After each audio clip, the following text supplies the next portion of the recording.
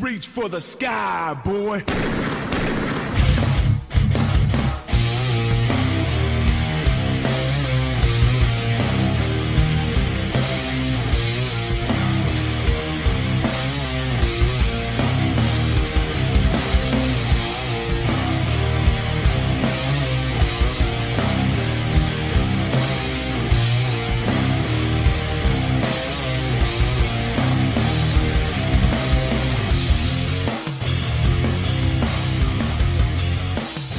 Hello, everyone, and welcome back to another episode of Coffee and Wrestling, a wrestling podcast with your host, Jamie.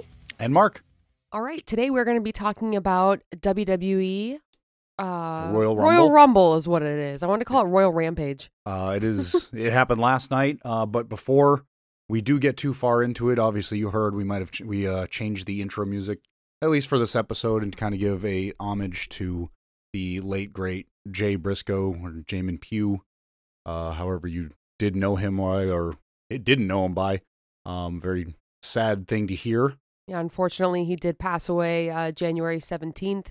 We do want to just kind of take a moment to pay our respects to Jay Briscoe, Mark Briscoe, his family, his girls that were unfortunately in the accident with everybody him. That was affected, but especially the wrestling community that's really been affected by that as well. But obviously, we've already lost Jay, and unfortunately the other driver of the other car had passed away during the accident. Well, it was a car accident, but I'm sure everybody already knows the gory details of it. But just regardless, please keep their family in your prayers. And in both sides, this was echoed by Jay's wife as well as a couple other people that don't go online and attack the individuals that may or may not have caused the accident or was just in the other vehicle.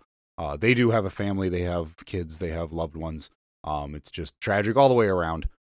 So please make sure any feedback you're giving about the situation online, it's nothing but positive towards every party, because everybody's lost something in this unfortunate incident. Unfortunately so. One beautiful thing that did come out of the situation was that Tony Khan, AEW, ROH, they kind of put together this really beautiful tribute to Jay Briscoe. Also on Dynamite this past week, there was a special match that Mark Briscoe and Jay Lethal wanted to personally put together that they ended up putting on. It was a difficult Dynamite to get through. I think everybody was probably choked up as bad as Mark and I probably were when it was starting from the get-go, but it ended up being a really fantastic match. Of course, you would know that. The great thing was Mark was there kind of cheering Jay on, who was definitely very emotional throughout the match and before the match happened, and he really was getting him into it and got, I think, everybody, the crowd, the people watching at home, into the match because he was like, we got to keep going. This is I think it was beyond us. Because at this point they had already done, we won't go into the drama of it, but they had already done a ROH tribute show to Jay, and they had a bunch of matches after a Dynamite that was recorded and released on ROH's YouTube channel. We are actually about halfway through it. We haven't had a chance to finish it, but it's about 3 hours. I wasn't expecting it. I thought it was just going to be, just some live matches, and that was pretty much it because I only saw about 5. But what it actually ended up being, at least the first half, was interviews with people who personally knew Jay, knew Mark, as well as a mishmash of matches that are just really good matches between Jay Briscoe and the two we've seen so far is Adam Cole. Yep. Which I had no idea that Adam Cole and even the Briscoes had any type of history together. Right. And then there was another one between Christopher Daniels and Jay Briscoe, which was fantastic. So seeing these guys who are, absolute legends like Samoa Joe, Adam Cole, Christopher Daniels talking about Jay, which is, again, we've only gotten through half of it. Really choked us up, got me quite emotional. Joe got me really bad because, obviously everybody, it's wrestling. They play characters on TV and you have to play the character, keep kayfabe. And with Joe, he's supposed to be this super tough individual that's, fuck everybody, fuck this, it's mine, whatever. And it was heartbreaking to see a man like that who had to break character, who had to show the emotional side of himself, which it's just a side you don't see of somebody like Samoa Joe. So you really take it to heart with what these men are saying about, absolutely, and women too, of what they're saying about Jay Briscoe and how good of a person he was. Right. Christopher Daniels had a beautiful part where he basically thanked Jay's family for allowing him to be on the road and for Christopher to be able to spend so much taking time away with from him. them for know, to give to everybody else, because every to minute travel to have these shows, right? Because every minute he wasn't with his family, he was doing something with another person, and they recognized that, and it was really cool. So we still got that to finish. We don't want to dwell too much on this subject. You know, I think there's a lot of positive to remember. It seems like there were nothing but fantastic things about Jay as not only a wrestler, brother, a father, but as a person. Yep. So unfortunately, this has happened, but hopefully everybody can make a good thing out of it. That's all we can Mark do is try says to he's make a going to keep positive going thing for out of it. Jay. So, let's all keep going for Jay. And Interesting. And that's another thing that, a good thing that could come of it. This could be an amazing singles run for Jay Briscoe, on whether it's ROH, AEW, wherever he ends up going, GCW, they've been a part of GCW before. So hopefully they can turn something that was as tragic as losing an individual's life, especially somebody who was so influential for the modern day wrestling. Hopefully that'll turn into something positive.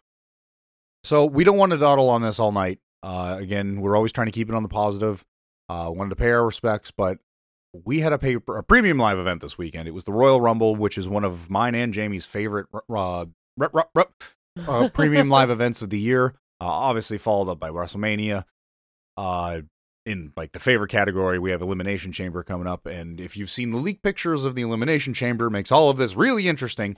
But before the Royal Rumble started, before my dog Pat McAfee made his return to WWE, and I could not be happier. I hated Pat McAfee when we started watching wrestling again. I didn't get it, I didn't either, and then within maybe 2 weeks, I would have bought that entire man's T-shirt collection. And he vibes with Michael Cole well. I love it. He it feels like it's an outsider that isn't part of wrestling, right? But enjoys wrestling, and it's like having a fan as an announcer, and he just brings a breath of fresh air. NFL season is winding down to an end. I think Buffalo might be in the Super Bowl. I don't know. I don't know anything about football. Somebody's going to lynch me for saying that probably.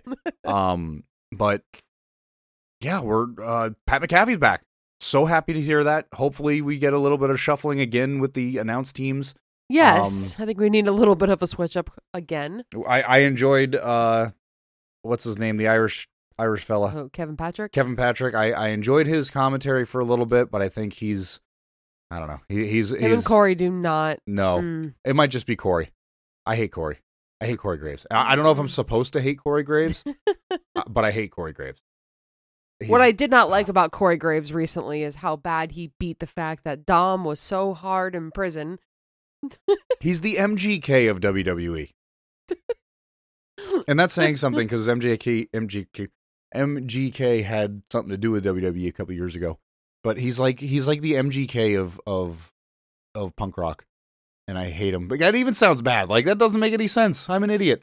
I just don't like him. I'm trying to figure out a reason why I don't like. It's okay. Corey Graves, the long lost bassist of Necromantics. That's okay. Yeah, that's okay. There it is. There's my pop culture reference for the punk rock world that nobody will understand except for maybe Randy. But one interesting thing after Pat McAfee was announced to be back was that they started off with the men's Royal Rumble. Yes, and I thought this was a great idea. I know you weren't exactly for it originally, and I can understand why. But I was excited to see because it now built tension as to who was going to be facing Roman. Yeah, you were going to know right away. At the end of the night. You knew. So it was, wasn't the big long wait till the end of the pay-per-view. We got to find out right away who was going to be facing Roman or Kevin Owens at WrestleMania. Okay, now going into this Royal Rumble. Sure. Knowing, I won't say the name of the guy who won, okay, but knowing everybody that was coming in, did you already have an inkling, even though there was we kind of half found out right before the pay-per-view or premium live event, I'm going to do that for the rest of my life, that there was a couple other names that were announced internationally. Did you have your heart set on a certain individual to win this, or were you just to win the Royal Rumble? Yes, I did. Who did you have pegged? Like, unfortunately, my guess never even entered the Royal Rumble, which was Sami Zayn. Okay. I know a lot of people were questioning that. Was going to be the breakup with the Bloodline. Was going to be that Sami Zayn was just going to get thrown in. He was going to win it. Roman was going to be pissed. There was going to be some type of breakup or tension for the next few months until almost like that would have been his last. That would have made sense because if they would have made that the main event, the Royal Rumble, they could have set it up so that Sami's last chance or last like proving moment to the Bloodline was to win the Royal Rumble to guarantee that he takes the spot, and then when WrestleMania rolls around, he can just do the old finger poke of doom and lay down, and Roman can pin him. Right. Like, is he going to do that? Is he actually going to fight him? What's going to happen? And it could have been a fun build-up for the time being, but unfortunately, he never did. No. Hardly even showed up until the end. Yep, that is correct. But we did start out the Royal Rumble with Gunther and Sheamus, which I thought this was a great way to start it. What a way to start off. Because if you watched their match back in late 2022, they had one of the best, if not the best, singles match in all of WWE, if not all of televised wrestling, if not at all wrestling. Oh, I love the match that they had last year, the big pay-per-view. What was it? Clash at the Castle. Absolutely fantastic. They had a great rivalry. So then to start this off, I literally sat up on the couch and I was like, all right, let's go. It instantly got your attention. You're like, I remember these two going at it and tearing the house down. They stole, 100%, they stole that pay-per-view.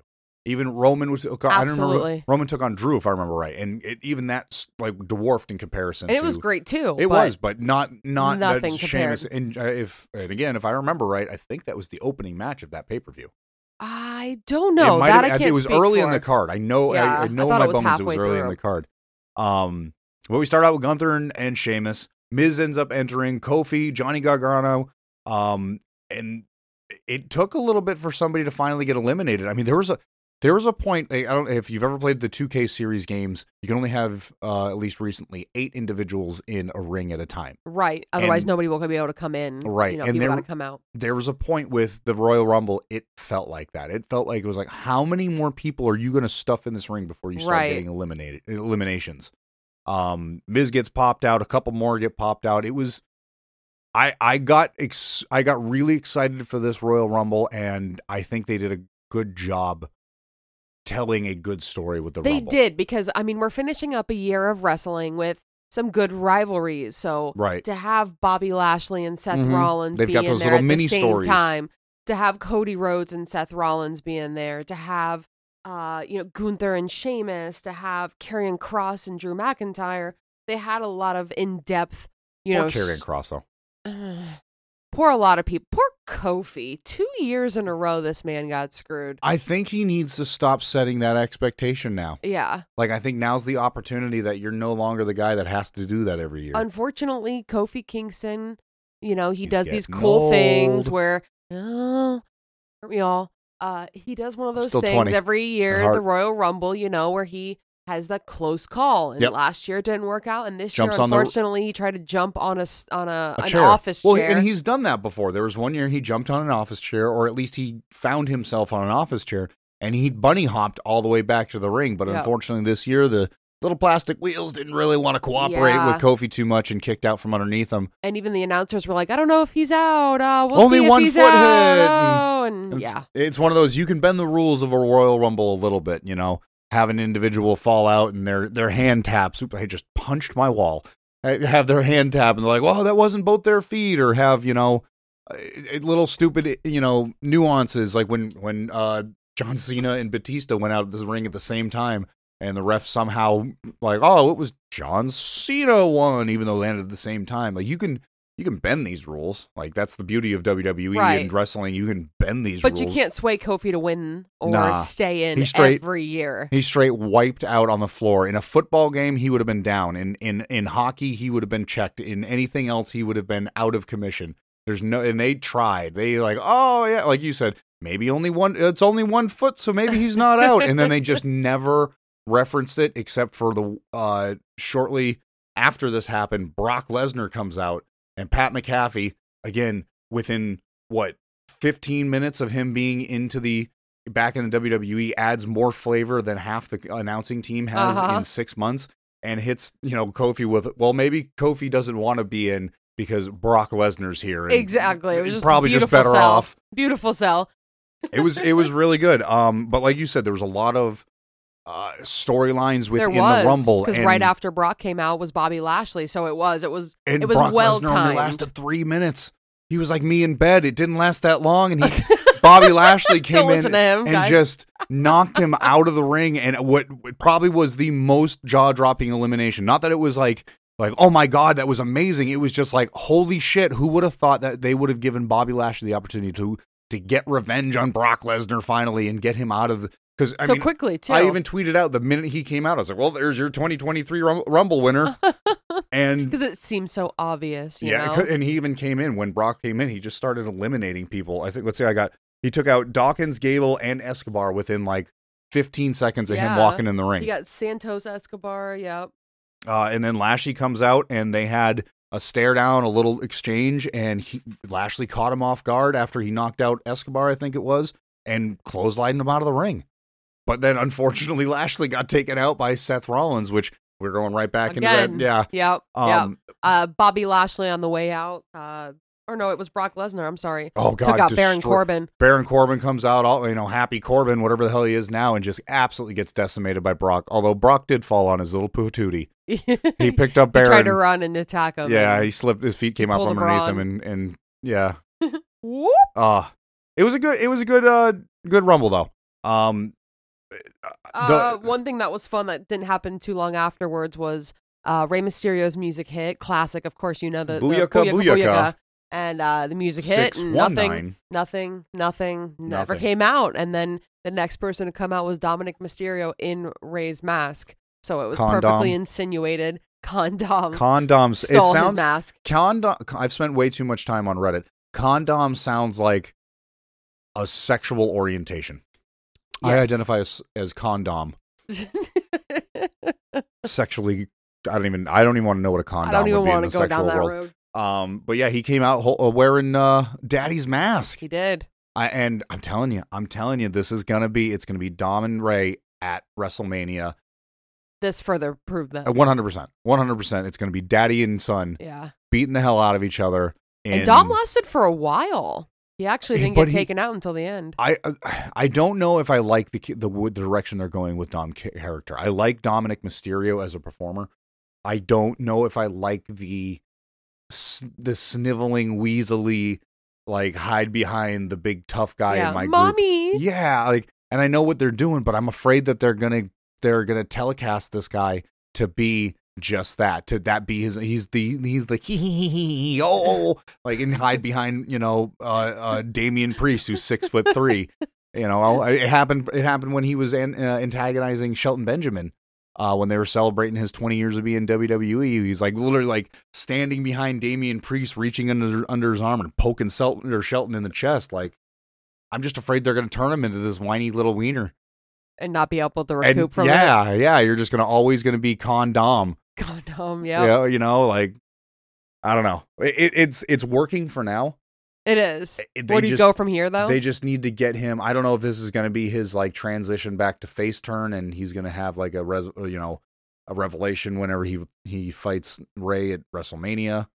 Again, it's not confirmed, but it's confirmed here on Coffee and Wrestling because Mark said it, and Mark knows everything because I'm a Mark. I mean, it's in the name. By the way, we did get the idea of the song change from the Winley podcast. Sorry, I had a completely blank. But he always refers to himself as the best in the world, so I'm not just going to have to be the Mark of the world. The Mark of the world. I'm going to know everything about wrestling. The Mark of the wrestling world. I'm the Mark. Like when you talk about like, hey, that person's a Mark, it's because they're referencing my ass. I'm the Mark. There's my new Twitter handle at I'm the Mark. Fantastic. So afterwards we got a short story by Elias. Finn Balor came in, which was great timing for Dominic. Yep. And for some reason we thought it was a good idea to throw Booker T in there. Yeah, Booker T jumped off the exciting legend of the Rumble. He jumped off the pre-show table and threw on his trunks, and I can't remember who said it. It might have been Pat. It might have been Corey too. One of them said that he looks ripped, and man, I'll tell you what, he looked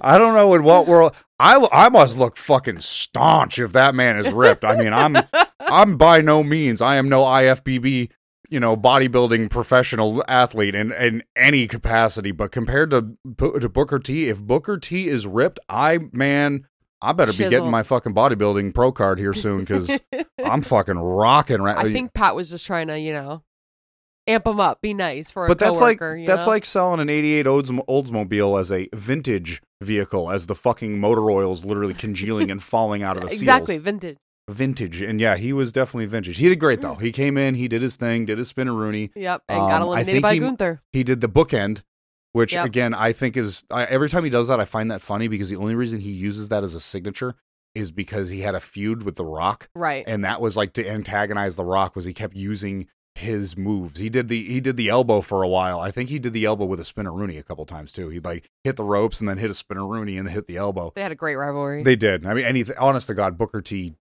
great performer back in the early 2000s, late 90s. Here, WCW, not so much. Yeah, no, he could have stayed out of it, but good to see. I guess they got one legend in. We also ended up seeing, Damian Priest and Montez Ford came in. Yep. So now you have and then they eliminated each other pretty much. You have all of Judgment Day. Yeah, all of Judgment Day is in there. And on this day, Edge comes back, and I kind of wish they would have finished this rivalry last time Edge came back. Yeah, but now I guess now you got Judgment Day, now you got Edge. So but I guess they got a little bit of something to do with Rhea because he comes out and Rhea comes out and everybody's fighting everybody. Everybody eliminates everybody, and then lo and behold, Beth Phoenix put on makeup and did her hair for a 15-minute spot, a 5-minute spot. Spears Rhea Ripley at the top of the 3,000-foot long ramp. Yep. I don't know what's with premium live events and the length of these ramps. Also, they haven't even had the women's Royal Rumble, so Rhea's already. She took a hell of a spear though. Yeah, that was she good. did. That was good. A little bit of foreshadowing before the women's, like you said. But yeah, pretty much the Judgment Day sans Dominic got eliminated and then ran back in the ring and eliminated the person who eliminated them, Edge. And they just fought to the back. Rhea Ripley got speared. And we were on to just a few people that I don't know what they were doing in the Rumble. Austin Theory. Okay, we're trying to build him up. Another champion. Omos, huge guy who's going to take him out. I think last Royal Rumble it took like 7 guys to throw him out. One of those typical things. But yep. He was the big guy. Yeah, there was a couple big guys in this. Braun Strowman comes out, and I mean that was the only way you were going to eliminate Omos. Yeah. Is Braun comes in and he manhandles him over the rope in a very short fashion, which I was okay with. It's pretty short too. I was okay with. I didn't want to really see Omos because I believe he won. No, he didn't win last year. He almost won last year. Yeah. Puts him at 27. Then we had Ricochet, of course, coming in after Braun Strowman just to seal their little tag team deal because they're in the semifinals. And then Wrestler of the Year, 100%. If you don't agree with me on number 29 of Wrestler of the Year. Oh, get out of here. I'll cancel this podcast right fucking now. So we're getting down to the nitty gritty here, okay? We're at 28. And they've already Ricochet. And they announced Cody Rhodes. Yeah. And so it's like who else? Like who else is coming out at this honest point? to God, I thought 29 was Cody Rhodes. And obviously when the music hit, it was a whole different story. But I was thinking, okay, 29. Cody Rhodes hasn't come out, and unless some garbage, because I know that the doctor came out and said, I wish they wouldn't have announced him coming back until we were 100% sure. So there was this tiny little chance that Cody Rhodes wasn't going to make it. Right. 29 rolls around, and fucking Christ, I wish they would have resurrected, I don't even know, some dead legends. Paul Bearer. I wish the Ultimate Warrior's corpse. I wish. Mae Young. I don't even know. Get Joey Ryan. Logan Paul comes out and just stale fart. Yeah. There's a couple of those moments. Honest to God, this was a stale fart, but this was not the stalest fart that happened in a Rumble. Not tonight. No. Not by a long shot. No. At least Logan Paul can wrestle. So Logan Paul comes out, hypes the crowd out. Finally, there might be hope for Logan Paul in wrestling. Finally comes out and realizes that nobody in the crowd wants to cheer for him except for like the idiots that are on his YouTube. Sure. They just boo him. And he finally realizes, oh, people don't like me. I can play towards that. So what does he do? He comes out and he hypes the crowd up of, basically just doing exactly what you thought he would do. Just acting a fool, heel. making himself like feel like he's the biggest heel in the world, and people ate it up. People fucking ate it up. They tore it, they booed, they heckled him. It was perfect. It's exactly what he needs to do in order to not get over as in like face. The man needs to get over as a heel. You need to lean into them natural occurring things. Yeah, if people are going to hate you, then just go with it. Yeah, shit. You might as well. Absolutely. Why fight it? Why? No reason. But he comes out, does a couple of things, has, honest to God, one of the best spots. And this is exactly why I'm saying the man needs to lean into his strengths right now, because a lot of people are doubting his capability. And I have to say it, and I don't like Logan Paul. I don't like the whole social media influencer bullshit, but the man can perform. The man can apply the fundamentals and work hard and create a emotional wrestling match. And he hits the moves. And he hits the moves well. Just, you got to lean into that shit. And he proves that because he did a springboard off the top rope with Ricochet with like a springboard lariat into each other. And it was my God, hard hitting. The sound that these two men made, these two bodies colliding into each other, you thought they were both dead. It was one of the most impressive athletic feats of the night, if not the most, between the two guys, because they timed it perfect. Both went off the rope and collided dead square in the middle, in the air. Yep. And then landed on the ring. Huge thud. Landed in the ring. Huge thud. Yep. Massive. And unfortunately, at this point, you realize, I mean, that's it. Cody Rhodes is coming out, and, you know, there is no holy shit legend or anything like that. You know, it was just The Rock's not making it. Kind of surprising. Stone Cold's not making it. No. Which is, I mean, okay. I see both camps. I see people saying, "Wow, you didn't really have that many surprises," because that's a big complaint that I see on Twitter. That's the thing about Royal Rumble is always a really big holy shit moment. I feel like that they did this right. I feel like that instead of taking the opportunity to scratch that retro itch, to give everybody like, oh, here's fucking Hulk Hogan, here's this person, here's the $1 Million Man. Yeah, the guys were like, oh, haven't seen you in 10 years. Instead of doing that, they took the opportunity to further the younger talents in the company. They did, especially in the women's. They did fantastic. Oh yeah, the only legend they even brought in the women's was Michelle McCool, and I think that was just like, I think they were trying to rib the wrestling community, to be 100% honest with you. But I think they did a great job with the Rumble. They kept it exciting. There was and a Rumble's really hard to portray because you have so many people in the ring that it's hard to keep the attention on just one thing while everybody's like not trying to take the spotlight. Yeah, because you're going to miss a few things, you know? And you can't have 15 different things happening in a ring at the same time. There's only so many cameras. Right. Fans can only look so many different directions. Yeah, and then there's entrances that have to be covered too. Right. A couple of the eliminations got completely covered up by the entrances. And it happens. Like, it happens. Unfortunately, you take your lower card talent, which, like Otis, unfortunately, and you get eliminated when somebody's coming through because you need to thin those numbers. You don't need to make a giant,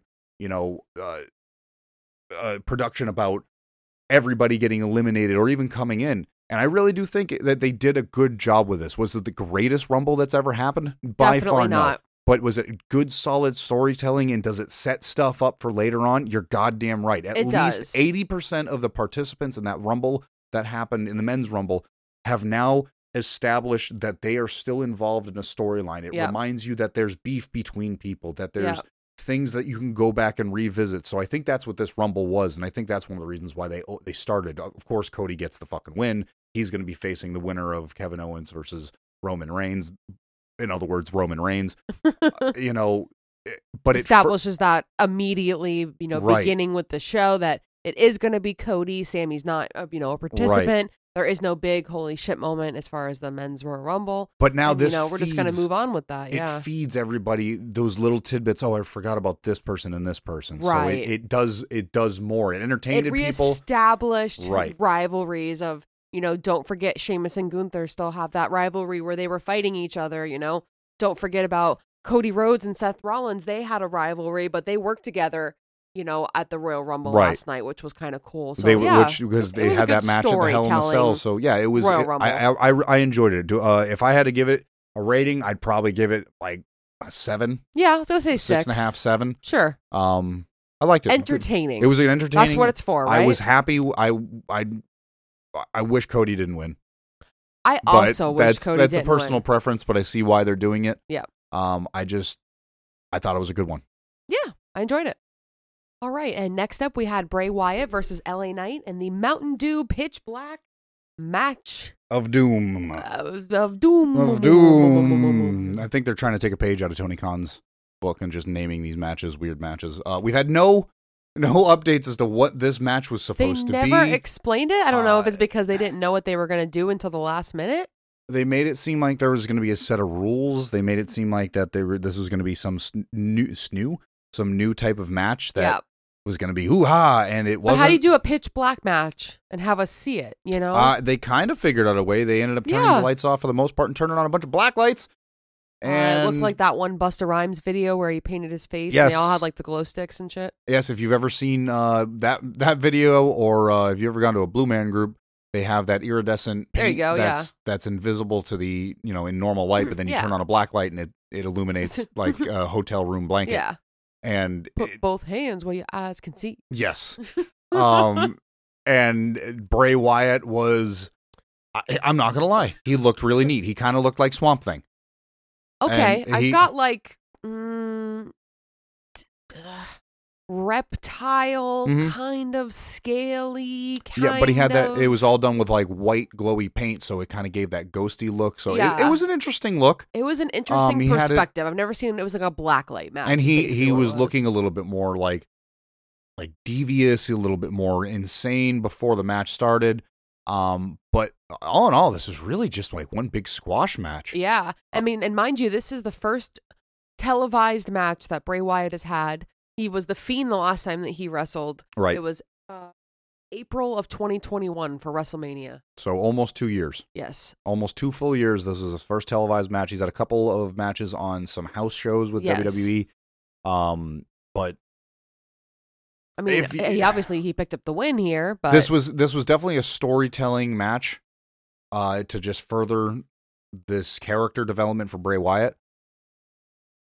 But I don't know why they had to use this as the pitch black match. It was weird. I was kind of hoping this would be like the end of this story, and it might be. But I feel like we've been left with more questions than we have answers, which I guess is a good thing. In one degree, because we want to see more to understand the explanation of what's going on with Bray Wyatt. But in the same stroke, we've been dealing with this for 2-3 months now? Months now. With no explanation. Right. And the match was, for what it was, solid. It was pretty solid, yeah. They did their moves well and everything happened. And then we haven't even talked about when Uncle Howdy shows up. Yeah, he came out, did some elbow drop and... Yeah, they end the match. Bray Wyatt gets the pin. Continues to attack LA Knight, chases him through the crowd. LA Knight's hitting him with a kendo stick left, right, and which was like covered in like glow paint. He was no selling it, and finally gets a hold of LA Knight, puts him down, and like kind of hunkers down on one knee, and the camera pans up, and Uncle Howdy like jumps off. I guess I don't know. He had a sip of Mountain Dew, jumps off of the scaffolding and drops the world's worst elbow drop. Yeah, missed by doesn't matter what angle miles. You watch. You can tell he was 3-4 feet yeah. north of where LA Knight is. Yeah. You don't see the aftermath. You don't see what happened. You don't have an explanation. He hits, there's pyro. Yeah, fire, and then... Yeah, there's no explanation. That's it. And then I thought, okay. I was like, oh, wow. That was like, okay. That's going to lead into what's going on with Alexa Bliss. Because up next, we end up having Bianca Belair and Alexa Bliss. And I was like, okay, maybe this is going to lead into... I thought the same. For sure, Uncle Howdy's going to interfere with this or something like that. That didn't happen either. No, I'm not really sure what they're trying to do here. Like, I think personally, WWE is notorious for building things up for far too long, and then they just splatter on the ground and die. We actually were blessed to have our great friend Jade Koth with us watching the Royal Rumble, and he was like, "Hey, what happened to Veer?" Yeah, case in point. Who are we talking about?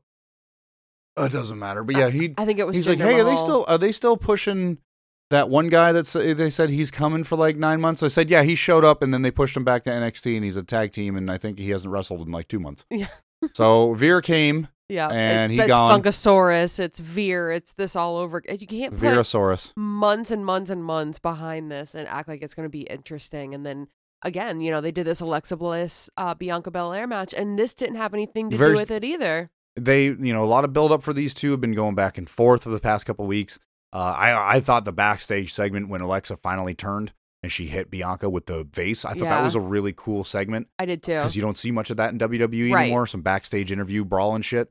And I was this was the match that I was like, okay, I think this is going to be the one that's going to be the surprise out of the 5. I expected the Roman Reigns, LA Knight and Bray Wyatt to be a little bit supernaturally and all that. So I wasn't too disappointed with the match, with what had happened. But this one I was like, okay, this should be a great match. Bianca's a great performer. Alexa is developing another character, moving into another segment of her career. They just did this match a few weeks ago, and we didn't get to see an ending to it. Like, something's got to happen here to put it to an end. It felt like a lot like the cage match that they had that was fail. That Becky didn't end up happening. You're like, Bayley. okay, well that means they're going to do something more. Right. They're going to add to the suspense of this. They're going to add to the drama of this match. It's going to be more than just they'll go from a cage match and now it's going to be a Hell in a Cell match or something like that. And I figured this was okay. They had a one-on-one match. Now they have a legit pay-per-view match. They're not going to squash this out or DQ it. It was 7 minutes? Yeah, and none of that ever happened. It could have been a mid-card. It was a Raw match all day. If that. All day. It was a good it was a match. It wasn't bad. Again, entertainment. It was entertainment. They performed well. It ended. There was some segments of Alexa Bliss. Bianca didn't even celebrate. No. She got the win, rolled out, and she walked out, and then Alexa just saw this video up on the Titantron. It was all the videos of her spliced together with Uncle Howdy. He was saying, "Do you feel in control?" And then it went to commercial. Yeah, and it cut, and that was it. That was the end. It went to some Applebee's commercial with Becky Lynch and Seth Rollins. And I absolutely with died Seth laughing Rollins' because see-through shirt, which I tweeted that wrong, and somebody thought I said see-through shorts. Oh boy, that entire commercial made me die because these two are doing CrossFit and they are not eating dinner at Applebee's. No, they do not do that. Becky Lynch had a man-sized Caesar salad. Yes. I don't know what a man-sized Caesar salad. I'm pretty sure if you go in there and say I'll have the man-sized, I'm pretty sure they just bring you a regular Caesar salad. Yeah. I don't know if there's is there a man and a woman size? But this was this honest to God was the most disappointing match of the night. Agreed. And it elevated nothing. It established nothing. Besides KO and Roman Reigns, this was out of the 3 matches, this was the one I had the most hope for. To be one of those okay, we're going to get... Finally, something's going to happen. Yeah. And we got no explanation about Uncle Howdy except that he can do elbow drops. And I can do an elbow drop. You can't do elbow drops. He can drop an elbow, just he's, not shooting with one eye. So yeah, Bianca Belair retains over Alexa Bliss, and we went into a Chili's commercial. And up next was the Women's Royal Rumble. And we started out with Rhea Ripley as the number 1 spot, Liv Morgan as the number 2 spot, and what a performance those two put on. Oh, it was fun. I'm not the biggest Liv fan, but her attire was on point. She did great. She brought the heat. She had to with Rhea. Yes, especially in those first couple minutes. But I'll go through the first couple. We had Rhea, Liv, Dana Brooke, Emma. Oh God, I almost said Saraya. Shayna Baszler, Bayley, B-Fab. Now let's stop there. Let's stop there. Creep it up. First of all, when I heard Hit Row's music, I was like, oh shit, B-Fab is finally going to do something. Didn't she have another match? She was supposed to have a match against Zelina Vega. Right. Oh, that's right. It got interrupted. And they never fought. And then that was it. She's never fought a match since she's been back. I don't know if she did before. I don't know anything about Hit Row previously. At least not on televised. Yep. She might have done some house shows. So nothing. And then she comes out and it was one in, one out, in 1 year, right out the other. Rhea eliminated her in it was like 30 seconds. 30 seconds. So I think that shows the writing on the wall for B-Fab and Hit Row. I agree. They got Hit Row. Wasn't the fastest elimination of the night, though. Oh, no, but hold on. Before you go to that one, Michael Cole was shitting on Top Dollar. He was talking about, Top Dollar, that wouldn't fly with Top Dollar. And I think that was on SmackDown. Was that on SmackDown? Either way, I need to revisit that. It needs to be brought up. He absolutely destroyed that man. Yeah, because I think somebody said something about He's got to fly somewhere, and you know, he can't fly at all. Well, Ricochet's a flippy floppy wrestler, That's and does right. he consider whoever a flippy floppy wrestler, or does he? That's right. He said Braun does Strowman consider him a flippy floppy consider wrestler, and he top says, "Well, I don't know dollar? about a flippy, but definitely a floppy." Yeah, I was like, he "Wow, he buried him," which is terrible. Like, what? I don't know if they're. I hope it's an angle. Yeah, Like, I'm not a big Hit Row fan. Don't get me wrong. Like, I just don't like them. I don't like they're like lame Private Party. And Private Party's like a young version of the Street Profits. Street Profits, I mean, right? Like, they're the third rate. The third wheel. Street Profits. They're awful. I just don't like them. I don't like their dynamic. I'm not I don't a know fan. if it's those two. I honest to God just think it's top dollar. Yeah. I don't think B-Fab's anything special. I think she could have the potential to be something, but I don't know. Top dollar just is doo-doo, and I just can't ever remember the other guy's name. Ashanti. The Adonis? Yeah. Adonis Ashanti? I That's don't what it is. know. Ashanti Adonis, but they're just nothing special. Nothing sticks out about them. Agreed. And then their performance is just awful. And I mean, Michael Cole buried that poor guy. Yeah. And then B-Fab got eliminated in 30 seconds. Yep. That was just embarrassing. I can't see them being a top tier contender unless they do a major overhaul or they have them they get already over tried to make them massive heels. They've already tried. Doesn't seem to be doing anything terrible. for them. Terrible. One good thing that we talked about earlier about the Royal Rumble was that the Women's Royal Rumble gave a really good opportunity for some NXT stars, the biggest one being Roxanne Perez, who was the NXT Women's Champion. She was number 10. I'm sorry, number 8. Number 8 is what I have her at as coming. There's in. a lot of She NXT looked talent, good. and again, this is the same thing with the Men's Royal Rumble. This Rumble allowed a lot of young talent, like up and coming talent. Like there was a lot of NXT talent in this, as opposed to the Men's Royal Rumble. There wasn't a lot of NXT. There was just current who was on the roster. But I thought this women's, because the women's has been a little bit lacking. Yeah, this was good. I still, I'm starting to teeter a little bit on that WWE versus AEW women's division. Who's got the better interest of mine? Maybe not the best for everybody, but in my opinion, I believe that AEW is starting to kind of catch up with WWE. But with this, introducing a lot of NXT talent, which hopefully they have some great talent there. I don't think they can use all of them because you're going to end up neutering NXT. But it's good to see. There was probably about 5 to 8, something like that. Yeah, to where of NXT stars that you finally get a taste of in the big times. Yeah, if you don't know anything about them, then this is great. They're young. It now they puts look that good. puts that name in like your head. Indy Hartwell. Yep. She looked fantastic, and she was able to stay in. Zoe Stark came in and she was in for a while. So it was a good opportunity to show that these women can shine. Right. These are this is the next generation of women talent. We also had the return of Dewdrop or Piper Riven. Piper Viven. Niven. Oh, okay. She re-debuted as the not so bubbly Dewdrop, which I love. That was a great move. And I also do like that Michael Cole referenced her previous name because her name's Piper. She used to go by Viper in the Indies, and when she came out, Piper Niven, she strikes like a viper. So it's kind of cool to see they're kind of taking a little bit of their previous gimmicks and incorporating them into what they have in WWE, and they not don't have making to them explain a their different whole, person. Indie scene and everything that they did before and name all these promotions, but they can kind of make a little wink, wink, nudge, Piper Viper kind of reference. Right. So that was kind of cool. They gave her an opportunity to be off WWE TV long enough to repackage her. Same with Nikki Cross, who was in the she was out Royal Rumble 29. They repackaged her, and I think it's been fantastic. I think both of them looked super strong. They looked great. They looked dominant, and I don't know. I think that was a fantastic move here. Talking about repackaging, somebody who left WWE for a little bit of a getaway, went back home to our homeland of Japan, and has has come back in the Royal Rumble. Asuka, she came out right before Piper, but has come out as her previous gimmick as a psycho Japanese clown. Oh, and she's been teasing it for a while on her. I had the name written Twitter. down. I don't remember what it was. Oh God, I almost dumped my coffee.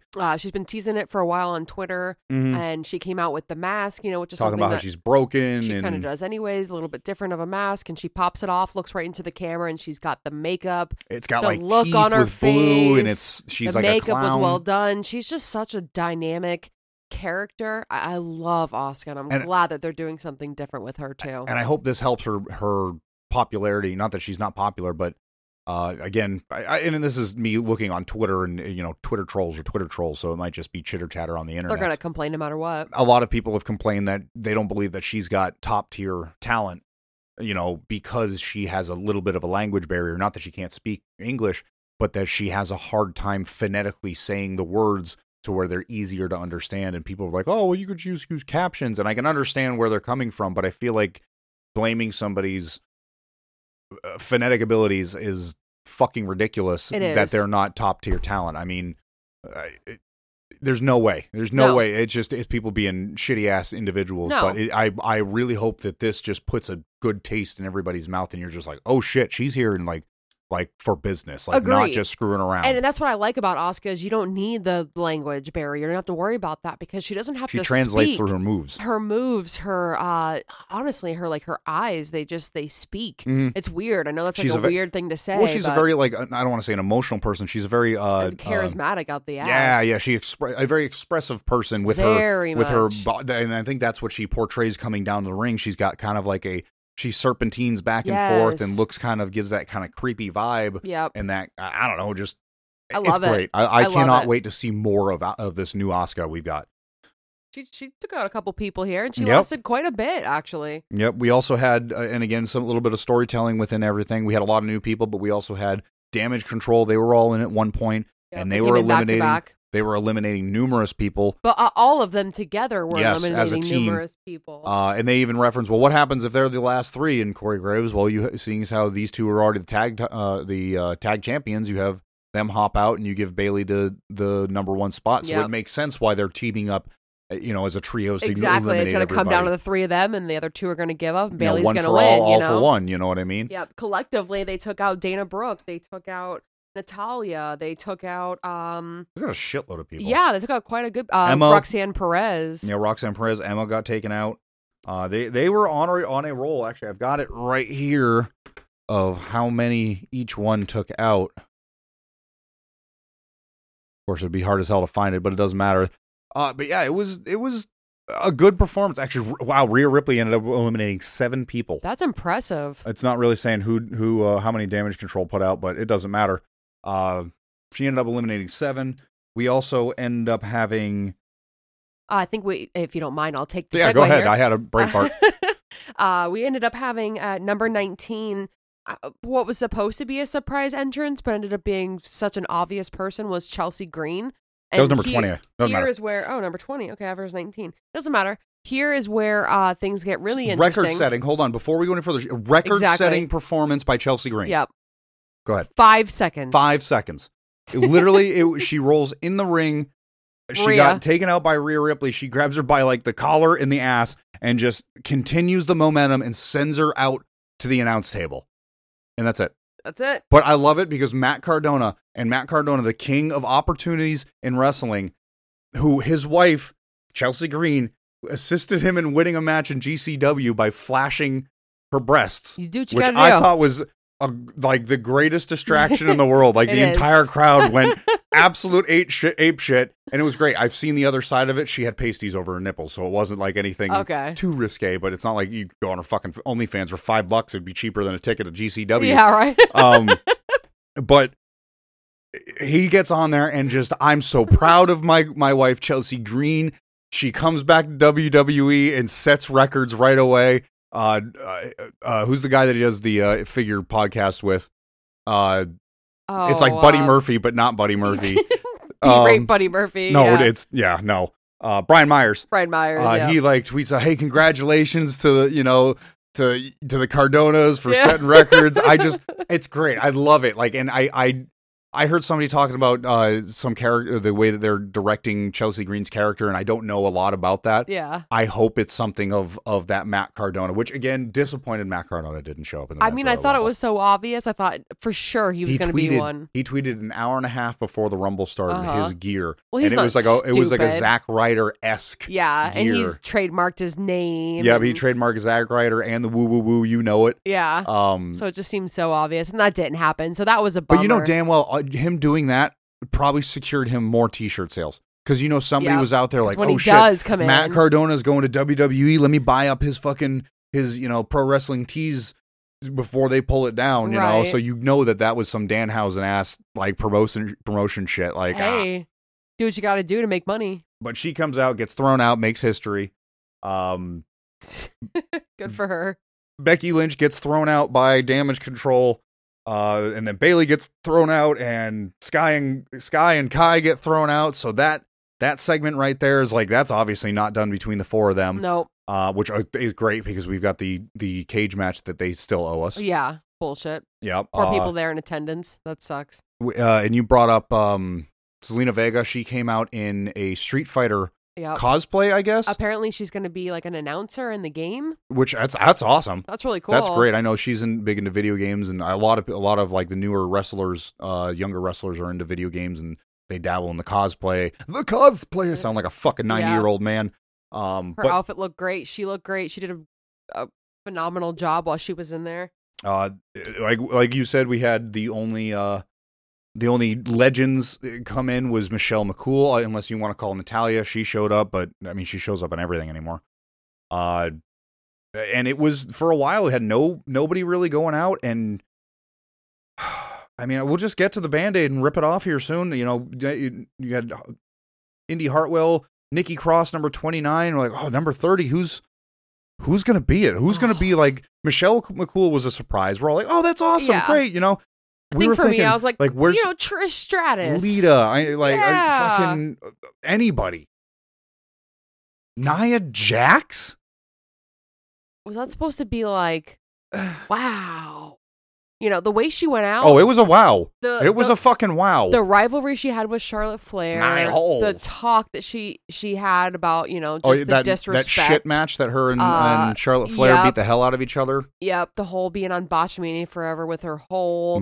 Saying I won't do OnlyFans and then doing OnlyFans. It was like and then here she is. She's back. Like, I would never go on OnlyFans. You people can just watch me on regular TV. And I take that back. I don't think it was an OnlyFans.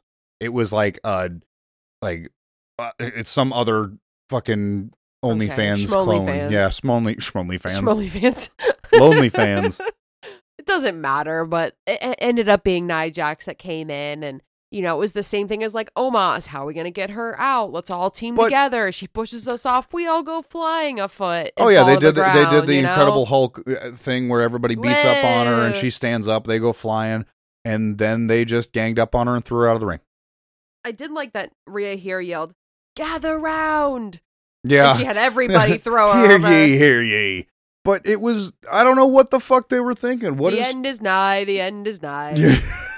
Some King Ross shit. Sorry. But I don't know what they were thinking with this. This was awful. Like, I cannot believe that this was like the big surprise of the women's Royal Rumble. I hope it was a one-time thing. It's fucking yeah, just fucking awful. She comes out, and then it was just an absolute, I don't know, people just started going out. Yep. Gets down to Nikki Cross, Asuka, Liv Morgan, and Rhea Ripley. And remember, Liv Morgan's number 2. Rhea Ripley's been in there since the beginning. These two have been going for like 53 minutes, I think, at this point. Yeah, something ridiculous. Nikki Cross ends up getting knocked out, and we're down to Asuka, Liv Morgan, and Rhea Ripley.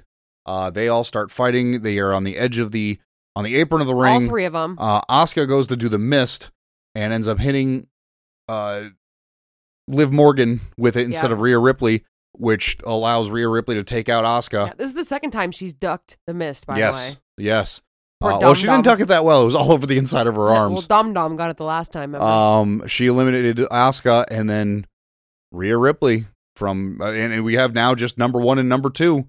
And Rhea Ripley, the number 1 contestant in Royal Rumble, Women's Royal Rumble, ends up taking out Liv Morgan, and she is your Women's Royal Rumble winner. Yep, and she is now given the opportunity to take on either Charlotte Flair for the SmackDown Championship or Bianca Belair for the Raw Championship. And personally, who would you like to see her take on? Oh, man, I don't know. I don't think either is bad. You know, I think Rhea Ripley's going to put on a hell of a performance.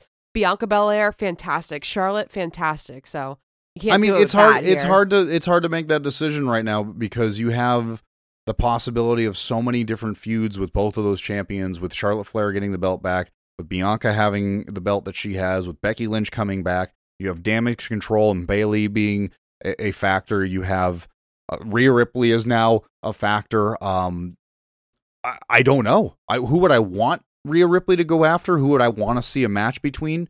Honest to God, if we're going to go tit for tat, pound for pound, I would love to see Rhea Ripley and Bianca Belair go one-on-one for the title. Same. Because they're both so strong. That's the first thing I went to. Now, that being said, that's not to discredit Miss Flair. No, she's because incredible. She could go. Her and Ripley could have a fucking banger of a show, and I would love to see either one of them. Well, we get to see it at WrestleMania here in a few months. I think with Charlotte, there's a lot more opportunity for other storyline matches, right? That she could do. She could have Bayley. She could have Becky. She could have any of the top women right now. Right. Charlotte's been out for a while, so it's good to have a good rivalry for her right away. Right. Plus, you have Rhea Ripley's on Raw. I know they're kind of getting rid of the brand loyalties, but I would see Rhea and Bianca being just an absolute amazing pairing. Agreed. Especially at WrestleMania. Yeah.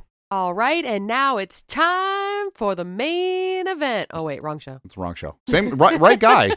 Used to be here. Used to be employed. Sexual Chocolate. Yeah. That's my nickname now. Lord have mercy. All right, so now it is time for Roman Reigns versus Kevin Owens for the Undisputed Universal Championship, which at this point, he is 880 days as champion. As of yesterday. Yes, he had not been now pinned he's 881. for 3 years. 3? That's not right. Well, yeah. That's something that they had said he had. Yeah, that's years. So they're doing WWE math. Yeah, they're averaging insane. But up to almost 3 years of not having his shoulders pinned for more than 3 seconds with an official. Exactly. There's been plenty of times that an official has not been there, and he has been laying on the ground for far longer than 3 seconds. But here we are. We're finally getting to see a full-time employee take on Roman Reigns. Yes. If anything, Kevin Owens fights more than Roman Reigns. Yes. Usually it's Logan Paul or Brock Lesnar who are just fly-by-night WWE guys. Or even the number one pick for who was going to be the surprise in the Royal Rumble, The Rock. Yes. Or Cody Rhodes, who only fought 6 months ago, which, yes, he got hurt, but come on. His third match? I mean, look at Seth. He's been putting in time. Look at Austin. He's been putting in time. And even look then, at Bobby. The last time Seth even fought Roman Reigns, he won by DQ. Or, I'm sorry, he lost by DQ. Yeah. By his own fault, too. All these guys are out there. KO is fighting every week. Sami Zayn is fighting constantly. Even Solo Sikoa fights every week. And Roman Reigns, Brock, they're not out there. But nope. Here's KO, and he is, and the match wasn't the important part. The match wasn't a pay-per-view quality match, I'll say it. It wasn't good. It was boring. Raw. All 3 of the matches tonight could have been on a Monday Night Raw. I agree. They weren't anything fantastic. No, but I did catch myself saying... That's not the focus of this pay-per-view, though. No, I did catch myself saying multiple times, wow, Roman did another spear. Wow, Roman did another Superman punch. It was just the same thing over and over and over, just to get to the ending, where, of course, just as you thought, Roman does defend and retain the championship.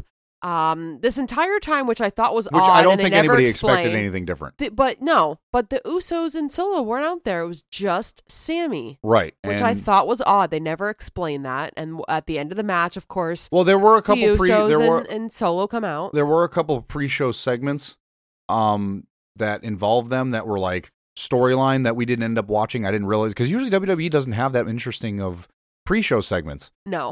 But I happened to turn it on and just looked over, and there was a conversation between all of them. So I'm sure something transpired that made them not go out there. But yeah, there was nobody. It was odd. Nobody ringside. No mention of them, being If anywhere. maybe they thought that it gave Kevin Owens a chance to win in our eyes, because possibly. I think that's probably what it had to do with. There were 3 less people there, and it was just Sami. Maybe Sami would turn on Roman, and Kevin Owens would actually win. This also might have been part of Roman's main plan, to where I only want Sami to go out there. It's his final test. It's his final chance to prove his loyalty, and I don't want anybody there to influence. And he does retain, so it does work out. Well, during the match, he looks at Sami and he's like, get me a chair. And Sami's like, but you told me not to do anything. And right. So he's already going against the things that he told Roman he would do, even though Roman told him to do it.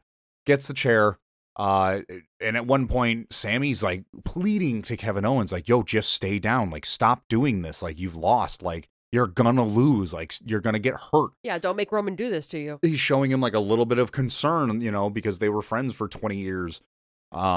Eventually Roman ends up getting the win. And the match wasn't the match wasn't the focus of this segment. The match was because it had to have a match. You had to have the match to explain the story. And something had to happen to Kevin Owens for something to happen with Sami Zayn. And I have two opinions on this particular matter. Okay. Number one, and this has to do, you know, we can go back to the 2 Royal Rumbles. It had good storyline forwarding. It had it brought a story and brought it a chapter further in the Bloodline storyline. And I loved it. This was one of the most exciting outside of match work wrestling segments that I've enjoyed of WWE's in a while. Even right behind the trial that they had last Monday with Sami Zayn. I absolutely loved that segment. And it's weird for me to say because I'm not one to be too into the theatrics of WWE so much like that, when in that regard. It's just organically coming together oh my God, so the storylines well. It's got me. Like, it's A+ really got my hooks in me. storytelling.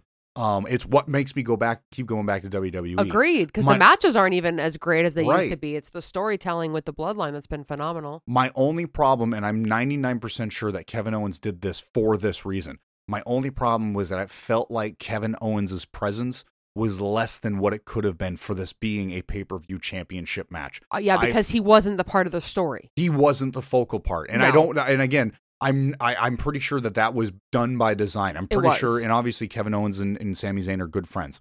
So I'm sure that in the regard of professionalism, they both looked at each other and said, okay, Kevin's going to take the L on this one so that Sami can get the W. Exactly. Even though Sami wasn't in the match. Exactly. And that's exactly what this match did, was it set, you know, Kevin Owens loses. Sami had a little bit to do with it, but you saw the cracks in the foundation shining through during the match. The begging him to stop, the telling him, instead of getting him into the ring to get the match over so Roman can win, he's showing compassion for his former friend. Exactly. And the foundation starting to crumbling. You know, because then afterwards, like I said, everybody comes in, the whole Bloodline's in the ring, and Roman's got this is post-match. Yes, this is is after post-match. Roman wins. Roman has the chair, and he's insinuating that he's about to hit Kevin Owens. He was going to destroy. They handcuffed Kevin Owens to the ropes. They got so two he's handcuffs. dangling there. Poor dude has to just lay there, eyes closed. Got to give it to Kevin Owens. Oscar-worth performance. Yeah, just a dead body. That's all that man was. He only supported his weight when it was absolutely necessary. Unfortunately, he was not the MVP of the story, but we'll get to that. No, but so supporting actor, he's like hanging there. Golden Globe, Emmy, whatever other golden covered bullshit we can hand him. He's hanging there, a turd, and he's killing it in the background. But he's dangling. He gets the golden coffee cup for the pay-per-view. Sounds fantastic. So Roman's got the steel chair over his head, and like you said, he's about to absolutely blast Kevin Owens. And Sami Zayn jumps in front of him and tells him, stop. He's had enough. Like, you're better than this. Let's just end this here. Like, this is good. It's over. And of course, Roman is just hot. Well, at first he's like, you know what? You're right. You are right. You do it. You do it. So Sammy's like, no way. I'm not doing this. And he's like, you take this chair, damn it. Take this chair right now. Now, if you're a fan of hockey, if you've ever seen a fight where somebody talks shit in a pre-show, if you know the term pie-faced, if you've ever been pie-faced, you know how infuriating that feeling is when somebody puts their hand on your face and pushes it. Like, Roman, there had to have been a little bit of emotion showing through with Sami, because Roman was pie-facing the ever-loving hell out of Sami. Oh, yeah. And you could see it welting up. You could see the anger building. You could see the snarl coming. Lo and behold, Roman turns his back and says, do it. And Sami, oh my God, quite possibly the biggest pop that's going to happen this year. Yep, he absolutely gave it to Roman and blasted him in the back. And now, here's the interesting part, okay? So he has absolutely decimated the tribal chief with a steel chair to the back, okay? What was interesting is what happened immediately after, which was nothing. Nobody moved immediately. Nobody attacked. The Usos, nobody did anything. Solo, Paul, nobody's doing anything. Everybody's in shock, and then the only person to move Right. Of all people, Jimmy. Jimmy, the one who's been behind Sami for this entire time, and Jay just sat there with his jaw open. Jimmy gives him the super kick. And Solo comes in and gives him the thumb of doom. And the thumb of doom. Everything's of doom tonight. The Samoan spike. The Samoan thumb of doom. But of all people, Jay ends up just rolling out of the ring and walking away from the situation. Yeah, which, I mean, that's like I said, you want to talk about MVP of the night. I wasn't ready for I was ready for the turn. I was ready for the bloodline to get the cracks. I was ready for Sami to turn. I was ready for Roman and Kevin Owens. I was ready for it went like a fucking puzzle. Every piece fit in. And, the little nuances, okay, you do it, like, okay, that makes sense. And then him getting into Sami's face, okay, that makes sense. Sami hitting him with the chair, okay, that makes sense. Jey Uso walking out that ring without a single, other than like yelling at Sami, like, what did you do? Yeah, he did. He gets out of the ring. That was like, are you shitting me? I thought that was awesome. It got me. 12-year-old Mark came out, and I was 100% like, motherfucker, they got me. They put the cherry on the top and ended it, and it was perfect. It was great. I loved it. 10 out of 10 ending. I loved it. I absolutely loved the way they ended that segment. I absolutely love, because now we're just sitting here. But where do we go from here? That's what I mean. You now, obviously... Where do we go from here? Because the Bloodline Monday Night cracks. Raw tomorrow cannot start off with the Bloodline with Sami just there. But it's gonna. They ripped the t-shirt off this man. Oh, yeah. And it's funny, if you go back, somebody pointed out, if you look at his t-shirt, there's a slight cut in the collar. Yeah, I didn't catch it. If you don't know, if you're trying to like film a badass, like you're tearing your shirt off, you got to do two things. You got to cut your collar just a little bit right down through the threads so that it's nice and easy and ripping down.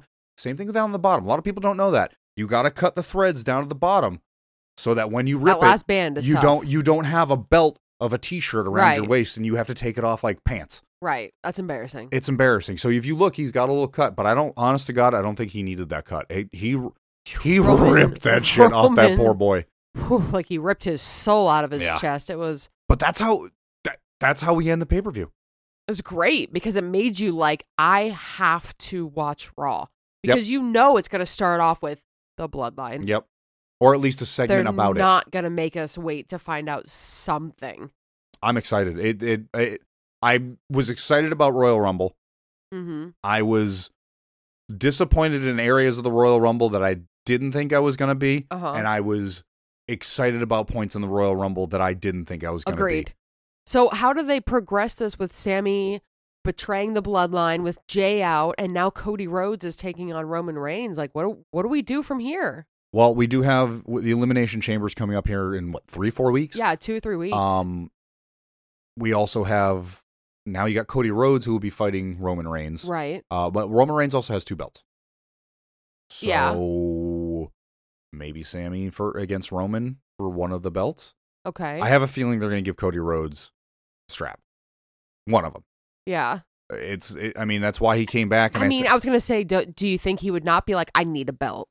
Like, I can't come back and be a chump and not get a belt after all this, leaving a company and then leaving the company and coming back. I mean, I got to believe that the reason why he came back to the WWE was he made a deal saying, listen, I will come back. I will do what you guys need me to do. I will play the game. Yep. But I want the belt. I have to have the belt. And I feel like before he injured himself, he was on the road to get a belt. And then this all plays into it and just it makes sense. Like we've got, and Roman Reigns is hitting almost 3 years of being the champion.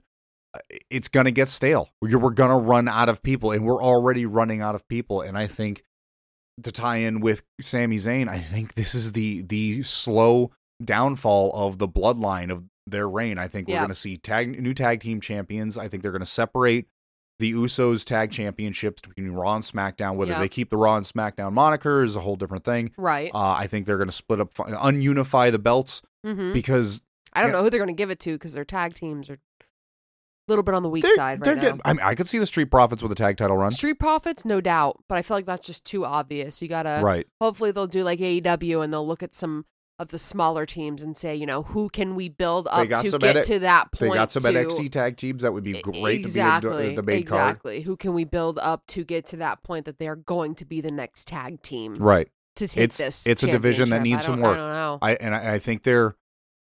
I think they have the capabilities and the talent. I know they have the talent to have a good, solid tag and they've got the tag tournament going on right now. They do.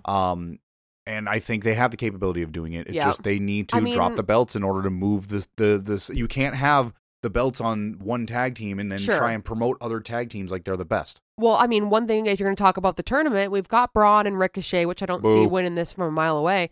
But, I mean, they very well could put the belts on the Imperium. I could see that. That's my prediction for it. I think the Imperium is they're going to come in, they're going to win, and if anything, they're going to get I think they're going for the SmackDown tag titles. So I think they're going to put the that's smart, and especially now that you have the dissension between Jay and Jimmy, there's going to be some separation between the two. You've got one that is still diehard Bloodline, as he shows on the Royal Rumble by instantly attacking Sami, and then you've got the other one that's not sure, that's looking at Sami and going, "Man, you believed in me. You look through all of my bad traits to promote the good in me. How can I turn my back on somebody when maybe you're right? Maybe this isn't the way. Maybe this isn't the Bloodline's doing things the wrong way." You're going to have that dissension between those two, and I think that's going to play into Imperium possibly getting the titles and then possibly having them drop the Raw tag titles, or they might get their shit together and stay the Raw tag. It could be like a Swerve Keith, kind of situation in AEW, and then just melt back in together because they're brothers. They're not vibing well. They're not, are they going to come in both committed kind of thing? Is Jimmy and Jay are they gonna have their heads level? Are they gonna be able to work together? And that's kind of a fun. Yeah, are they the ones? So they've planted a lot of good seeds here with the end of this Royal Rumble. That'll do it for this episode. For the Royal Rumble for 2023, we are officially on the road to WrestleMania. Excited to see what we have in store on Monday. Lots of story, lots of fun shit, lots of wrestling. Probably not. And we're back into it. We're back into podcasting. We're back into recording. Sorry, we had a little bit of a chunk of missing podcast time, but fucking well. Get over it. But thank you so much for joining us. Make sure you follow us on Twitter. I am at A Bacon Party. And I am at Gunk Dudley. Don't ask me why that is that way. I'm still trying to figure out a new Twitter Also, handle. Don't ask me about the Bacon Party. I was just driving one day and I was like, Bacon Party. That's funny. It works. It works. That's it. But who's not going to like a bacon party? I mean, yeah, that's exactly what I thought. If you don't like going to a bacon party, I don't know if we can be friends. You can listen to the podcast. Like 100%, please listen to the podcast if you don't eat bacon. You can't come over. I don't know if you're going to be over for the bacon party. But make sure you follow us on Twitter, Instagram, Facebook. We're on Facebook. And YouTube. All of it's at CAW Wrestling Pod. Make sure you go over to Spotify or Apple Music or whatever podcast platform of your choice and leave us a review. Take a screenshot of it and tag us in a social media post, and we will shout you out on the show. We love Maybe we'll send you some stickers. Yeah, we're getting some stickers. We got some Bozo stickers from Jade Koth. I'm sure I can squeeze some other stickers out of him. Yeah, and shameless shout, if you have not heard of Jade Koth, at JADEKOTH. Yes. You can hear his music on Spotify. Take a second. He just finished up a tour with his punk rock band Bozo, Bozo. Check them out on Spotify as well. They're hilarious. I also want to shout out, like I said, the Winley podcast. It's the best podcast you've never heard of, ran by the band Winley, the best band you've never heard of. Just want to shout them out. They're a great podcast. I know Jade's good friends with them. I've been listening to them past couple of days. Love their love for wrestling and punk rock. But yeah, thank you so much for joining us. We really appreciate you coming and spending this time with two individuals who just like geeking out about wrestling. We've missed doing this. We are back at it at regular pace. Please share this with your friends. We appreciate it. Anything on social media, we appreciate it. Yes. And word of mouth is the best way to get this podcast out. And the more you talk about this podcast on social media and with your friends, the more we can bring you and the more that we know you're listening. Yeah. And that's what this is all about. We just want you to listen to us talk. We're self-centered and we love people listening to our words. No, not really. We just really enjoy wrestling. We thank you so much for joining us. And we will catch you on the next episode. A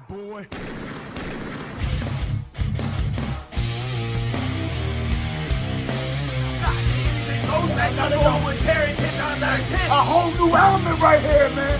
Let's see all your boys is bad. But it's not bad like this. Y'all know how we get down. Y'all know how we get down, man. We can make them fuck wild out that bitch. Fuck wild out that bitch. You know what I mean? I ain't nervous shit. I feel like I'm about to turn into a werewolf right now. A damn werewolf, man. Is it Saturday yet? Is it Saturday yet? Back in your mind, he's all a little bit hippie. Check, ask me one more thing. It can't come through this door. It can't come through the door. Ask me one more thing, Jay. We'll come after you with. Hey, 13 all day long. You heard it, man? 13 times. 13 times, bitches. World, man. Is it Saturday yet? Cut the video. Ha!